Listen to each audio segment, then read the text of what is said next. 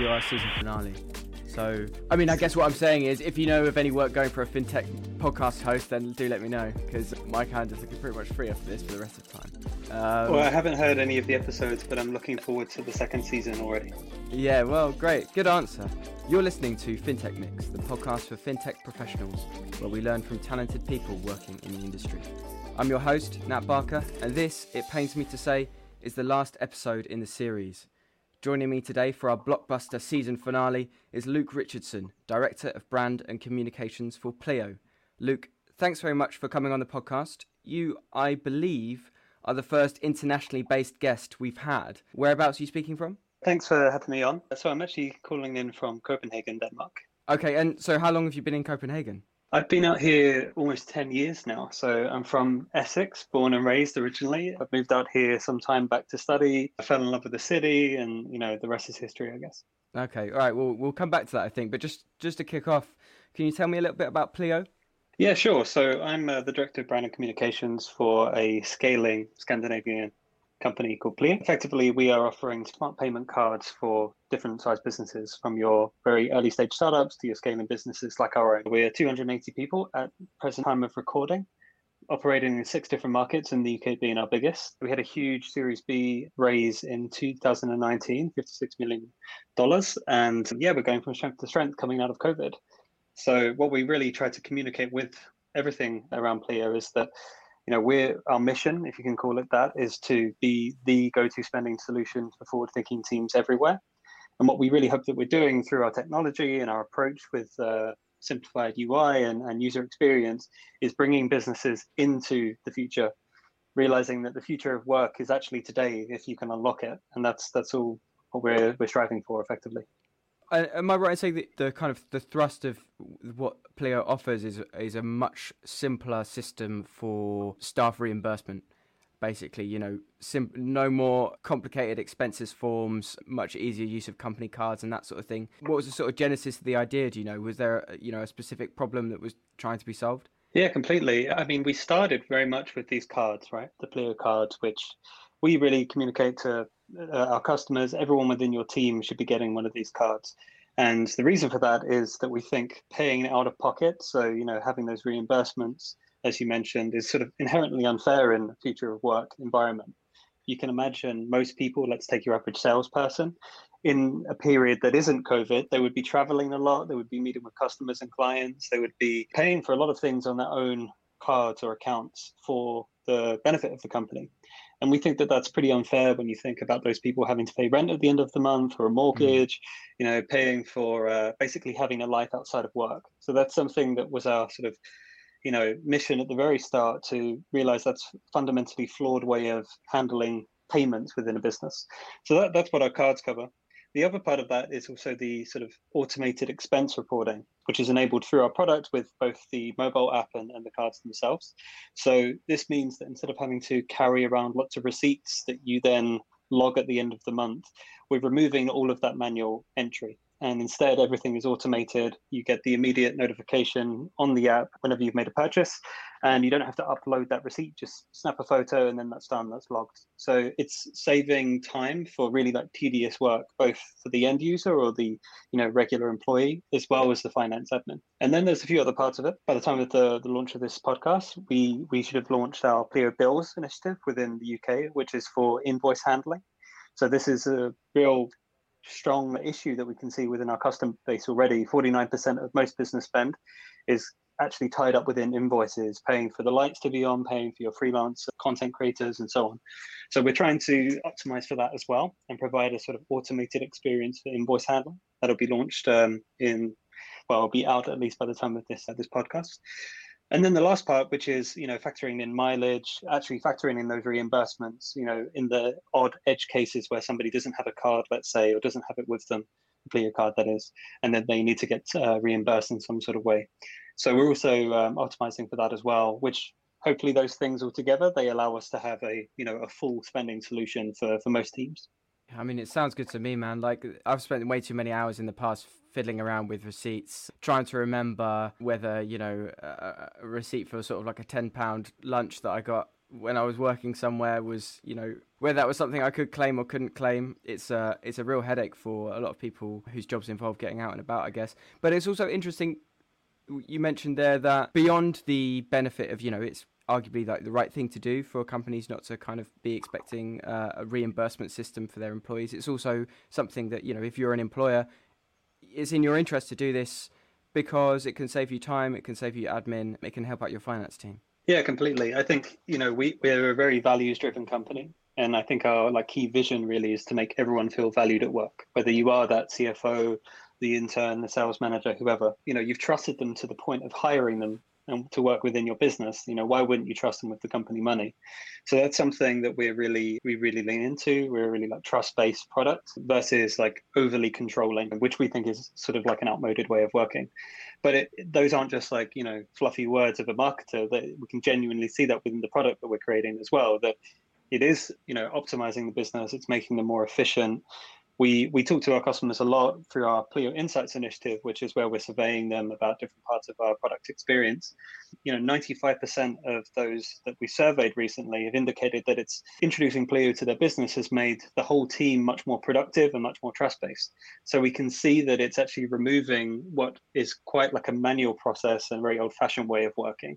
So, it ticks all the boxes for us. It's something that is bringing you forward and is a really kind of cultural or value-driven aspect of a business, but it's also, making that business a lot more efficient process as well. Yeah, that's really interesting. And I think you touched on something there that I wanted to mention.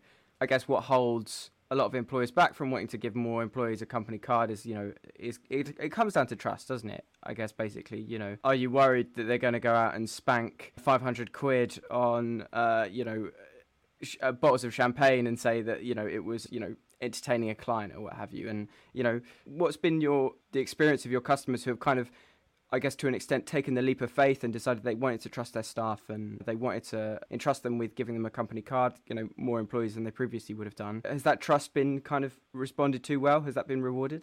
Yeah, it's an interesting one. I think, the first case around those edge cases where maybe somebody has spent 500 quid on something they shouldn't, I think that happens with or without a Pleo product, right? That's just a case of having maybe inefficient or under-explained expense policies and how the business spends, Yeah. We're not necessarily changing the fact that businesses will be spending because just by keeping the lights on, you're spending, but the way of spending is being changed through Pleo in a way that we think is a bit more, trust-based and democratic.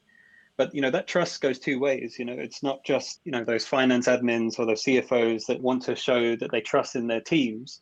It's also for those teams to indicate that they trust, they reciprocate, they realize that they're trusted by having a product like Pleo in the back of their pocket or in their wallet, right?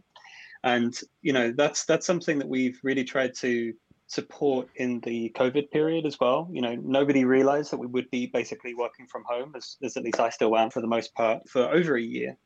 And while, spending for, traveling around the world for work and going to conferences and so on has, of course, disappeared effectively in the last year, what we are seeing is the democratic or sort of trust-based way of spending is allowing for your sales manager to buy an ergonomic chair back at home because they're really sick of, working from a kitchen stool for the last 6 months. And, in lieu of going to see a chiropractor or a massage therapist, they could just be getting an ergonomic chair. And these kind of things, it kind of gives the power to your people.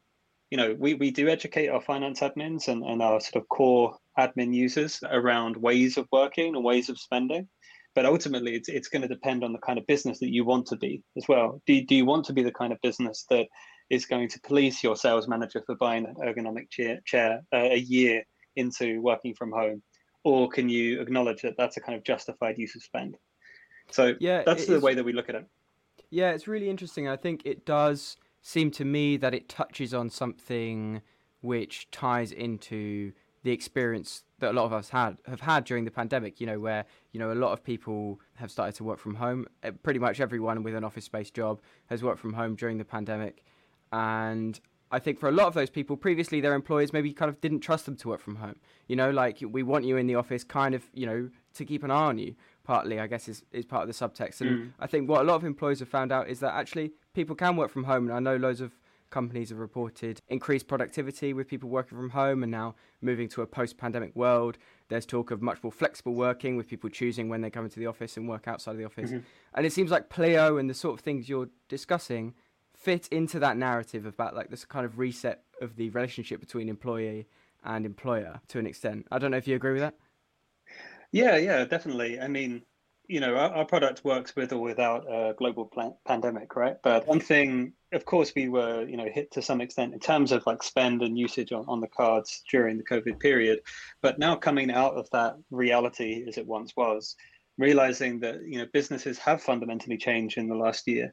And I think everybody knows by now, the sort of quite common statistic around companies basically digitizing 30 years within a year due to COVID. The ability to be much more on or online, working asynchronously potentially in terms of your hours. Our product is sort of, it's not the singular factor that brings companies into the future, or it's acknowledging the future of work is today, but it definitely helps as part of that journey. What sort of customers do you have? Is there a broad range of businesses that are using Pleo, or does it tend to be kind of particularly focused into one sector? It's actually super broad, and that's one of the things that I really enjoyed about, joining the company a year and a half ago. What really inspired me, we've got everything from record labels to construction companies, accountancy firms to early stage startups, insurance companies, restaurants, you name it, we kind of have it effectively. And for me at least, every company spends, some maybe more than others, but seeing as every company is spending, you may as well be using Pleo. And the fact that we integrate to, accounting services like Xero and Sage and so on, QuickBooks, this enables this to be really seamless as well. So that's one of the cool things. One thing that we will be, of course, doing more and more of as we're scaling is broadening the sort of target buyer, and also kind of going up market. A big part of that is also looking at, some of those really interesting companies that have basically scaled while using Pleo. They may have started as a really early stage startup of, 5 people with a big idea, but now they are 100, 200 people in the organization. And it's really cool for, some of these companies where we've actually been there as part of that ride as well and helped them scale. Yeah, cool. I just want to ask you a little bit about yourself, Luke, if that's okay. We've talked about Pleo a fair bit. I mean, you mentioned that you joined a year and a half ago, is that right? How did you get into the business? Where have you been before that in your career? Yeah, sure. So I joined in July 2019, so almost 2 years by the point that this is going to go live. And as I mentioned at the start, I've been living in Copenhagen for almost 10 years now, actually. So pretty close to getting my citizenship. Hopefully that comes through in June, which, is definitely required. Let's put it that way, given the state of the world, in particular my homeland at present. And before that, I was working at a couple of companies in a sort of similar space, but not directly within sort of financial services. So sort of computer hardware and software company called Airtame for a year and a bit. And then before that, where I guess I kind of sort of found my calling really was in a travel meta search company called Momondo, which was acquired by Kayak Holdings a few years back, or Booking Holdings rather. And it was there that I kind of started on this more like marketing-led journey as a sort of content marketer and content producer, eventually then leading a team of, I think we were 12 at the end there, 12 in-house like content producers, data journalists, video editors, and so on. But then also a global contributor network of 250 people that were sort of, reporting on the ground of like different things to see in, Madrid, Paris, different cities all over the world. And before that, I actually don't have, and this is something that I wouldn't say I wear the badge of honor necessarily, but I don't have a direct sort of marketing education. I'm actually in some ways like a failed film critic. That was sort of my calling, I thought, at least 9-10 years ago. Before that, worked a little bit in broadcasting, studied at Goldsmiths College in London, and I've tried like many different hats, and it seems like this one is sort of fitting me. And then, I never professed or dreamed of working in a sort of expense management company. And in a lot of ways, I kind of have to pinch myself sometimes when I think about that, right? Because it's certainly not something that, originally got me out of bed, really inspired to go to work. But when I learned about the system, and I was working in a company beforehand that was actually using Pleo, I realized that it's not just a product that we're selling, a B2B product.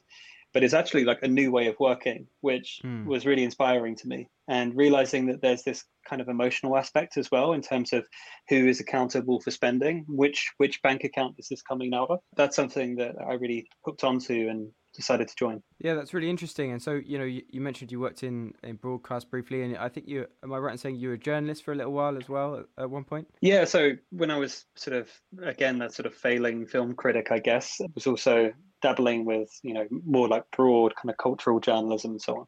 How does it compare working, in a fintech to, working in, well, I guess what you would call the media? I still love that world and I really engage with it. I would say that broadcasting is probably, firstly music, but then my second passion is broadcasting, not even just in terms of output, but like that world of creating something, productivity within broadcasting is something that I really enjoy. But then at the same time, being in a company like this, I feel like it's having, what I like about this is that we have built a team that is, internal first and foremost. We've got a really big internal effective creative agency within the company. So when it comes to video production, radio production, advertising, and so on, we're still incorporating a lot of that. The aspects of what I really enjoy within broadcasting, they just happen to be within this sort of holding company of a fintech. Pleo, is it a Danish company, Pleo? Is it founded in Denmark and based in Copenhagen?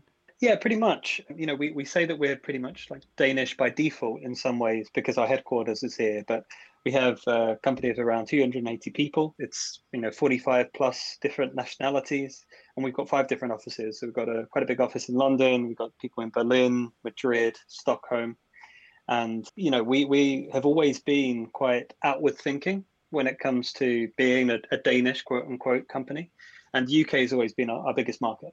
So that's why I say that we've kind of been Danish by default in some ways. Do you think that Danish by default thing has a strong bearing on the sort of working culture at the organisation, which I imagine for a company like Pleo is especially important, And I think that a lot of people have a kind of notion of like a sort of quite a specific Scandinavian and particularly Danish way of doing things. Do you think that Pleo sort of subscribes to that to an extent? Yeah, I mean, you could say that we do, but I don't think we lean in too much to that, to be honest with Okay. you. One thing that I've really acknowledged in the 9 or almost 10 years living here is that Danes are actually pretty modest, and particularly those that you'll find in Copenhagen, as soon as they hear a twang of an English accent, they're going to lean into that and really appreciate, thinking more internationally versus relatively tiny nation and that way of thinking. However, I think it's kind of in the bones of the company and the way that we work. One of the things that we really prize ourselves on, and I think is a key differentiator within our space, is our ease of use and simplicity. And those are, arguably words, they're words that anyone could say about their product.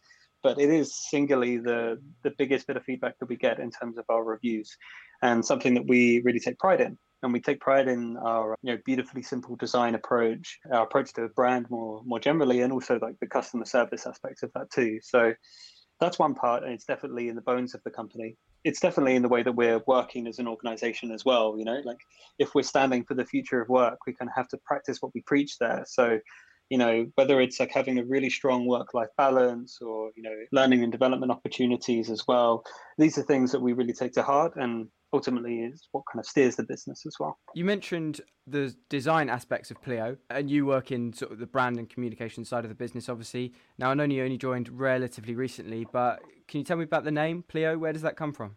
Yeah, sure. So I think the company originally had the name Pajobox, which if you do a lot of deep Google research, you may find some examples of that. But we've been Pleo from at least I think 2016. And the sort of etymology of that name is actually deriving from Latin meaning more or fill. And the way that we have then adapted that is to effectively mean that it's more than expected. And the reason why we kind of lean into that is the fact that, our product, which seems extremely simple on a, high level or a base level, when you actually interact with it and use it for yourself, you're realizing like the way it can actually transform your business as well, in connection to being a much more trust-based team and having that autonomy. So that's where the name stems from. And how important do you think it is for a company like Pleo to get that marketing right, that brand, that communication side of the offer? How significant is that?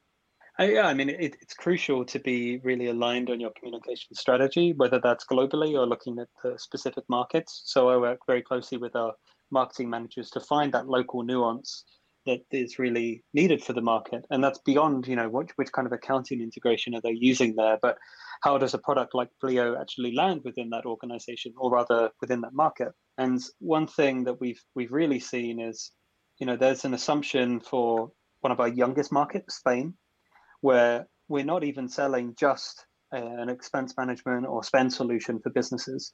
We're actually selling like a different way of working, like a whole different culture, which that company needs to get on board with.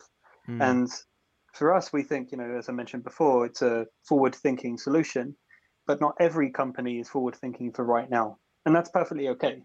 But we feel that over time, product like Pleo is going to be the go-to spend solution or the sort of no-brainer within this space, because what we're aspiring for is that autonomous trust-based way of working.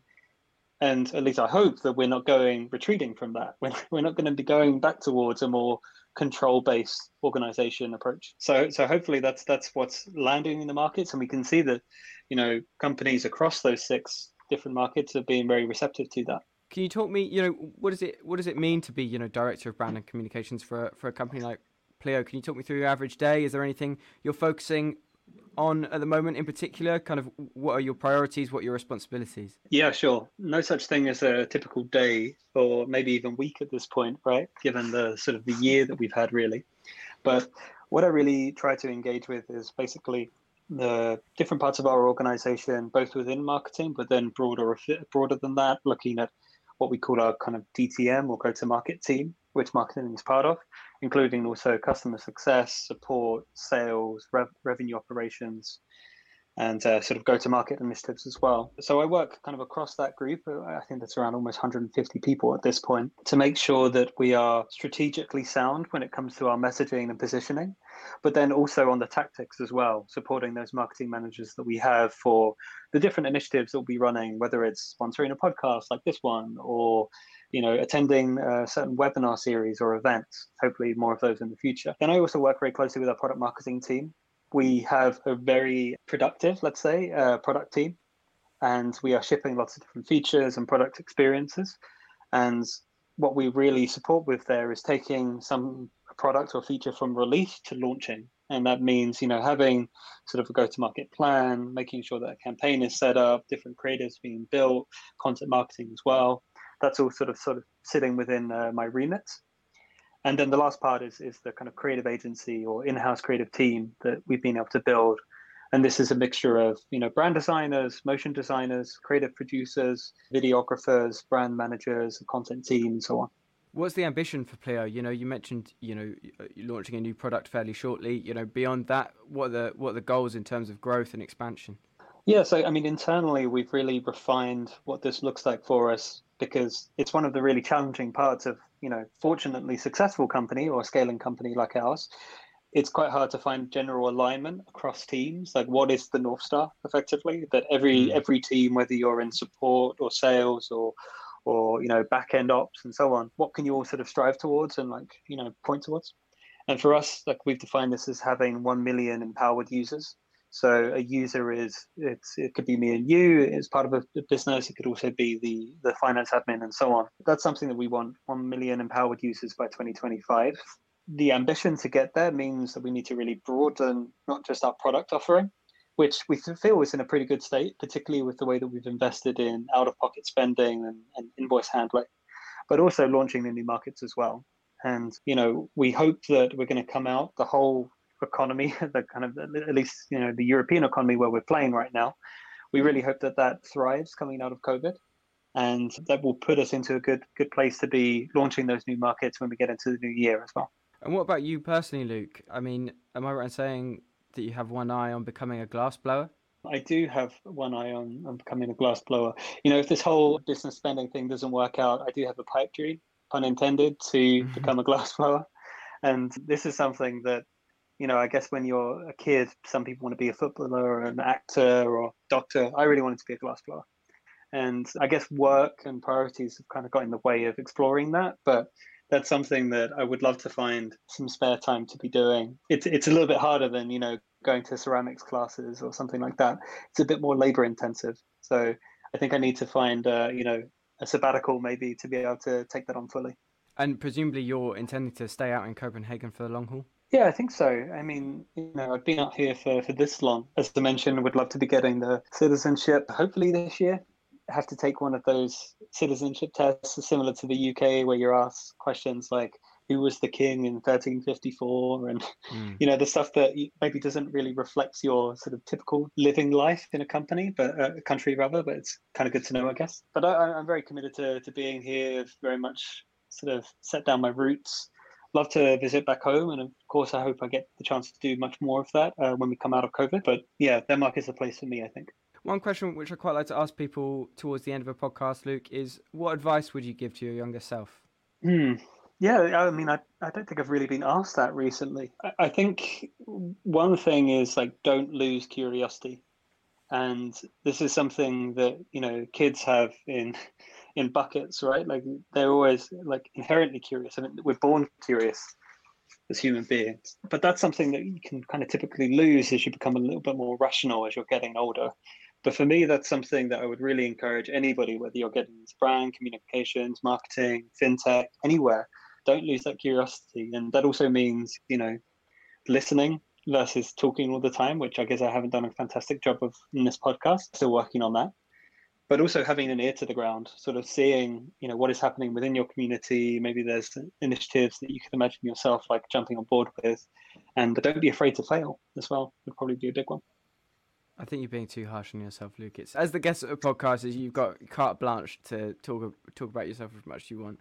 It's the whole format. Maybe right? I should have a podcast myself, and I'll invite you on as a guest, and I can hear all about your life story as well. It's the obvious solution. Yeah, get me on. Yeah. Thanks, Luke. I'm just going to ask you some quickfire questions, if that's okay, of varying degrees of stupidness. So I'm going to start off by saying, because I remember reading in your notes that you're a bit of a film buff, and you mentioned that you were once a kind of would-be film critic. So what was the last film you watched that you really liked? The last film that I watched that I really liked. I'm actually digging into a lot of series at the moment. One thing that I finished yesterday was watching The Juice, an HBO series around sort of like downtown or sort of midtown New York in the 70s and 80s. That's something that I really like in terms of like period detail. That's one of the things I really soak up. Okay, well, on the flip side then, what's the last thing you watched that you hated? Oh, I mean, if I do hate something, I try to switch it off, I guess. I actually didn't love the movie Promising Young Woman that is in varying stages of being released at the moment. Okay, I thought that some of the characterization was a little bit heavy-handed. All right, fair enough. What's your signature dish? Signature dish. I'm working a lot on empanadas lately. Very tasty. Indeed. Is there another country you'd like to live in? I would love to live in Paris temporarily. I've thought highly of. I don't think they're saying anything about me. And then on the flip side of that, there's a tiny, tiny, tiny town. I don't even think you can call it that, called Marfa in Texas, which is really off the grid, but has a nice sort of community feeling of like small restaurants and bars and a music festival every year. Would love to live out there.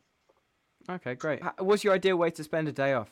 A day off? Well, I mean, if we're not thinking during COVID times, I think I really like to just walk around and like kind of engage with the city.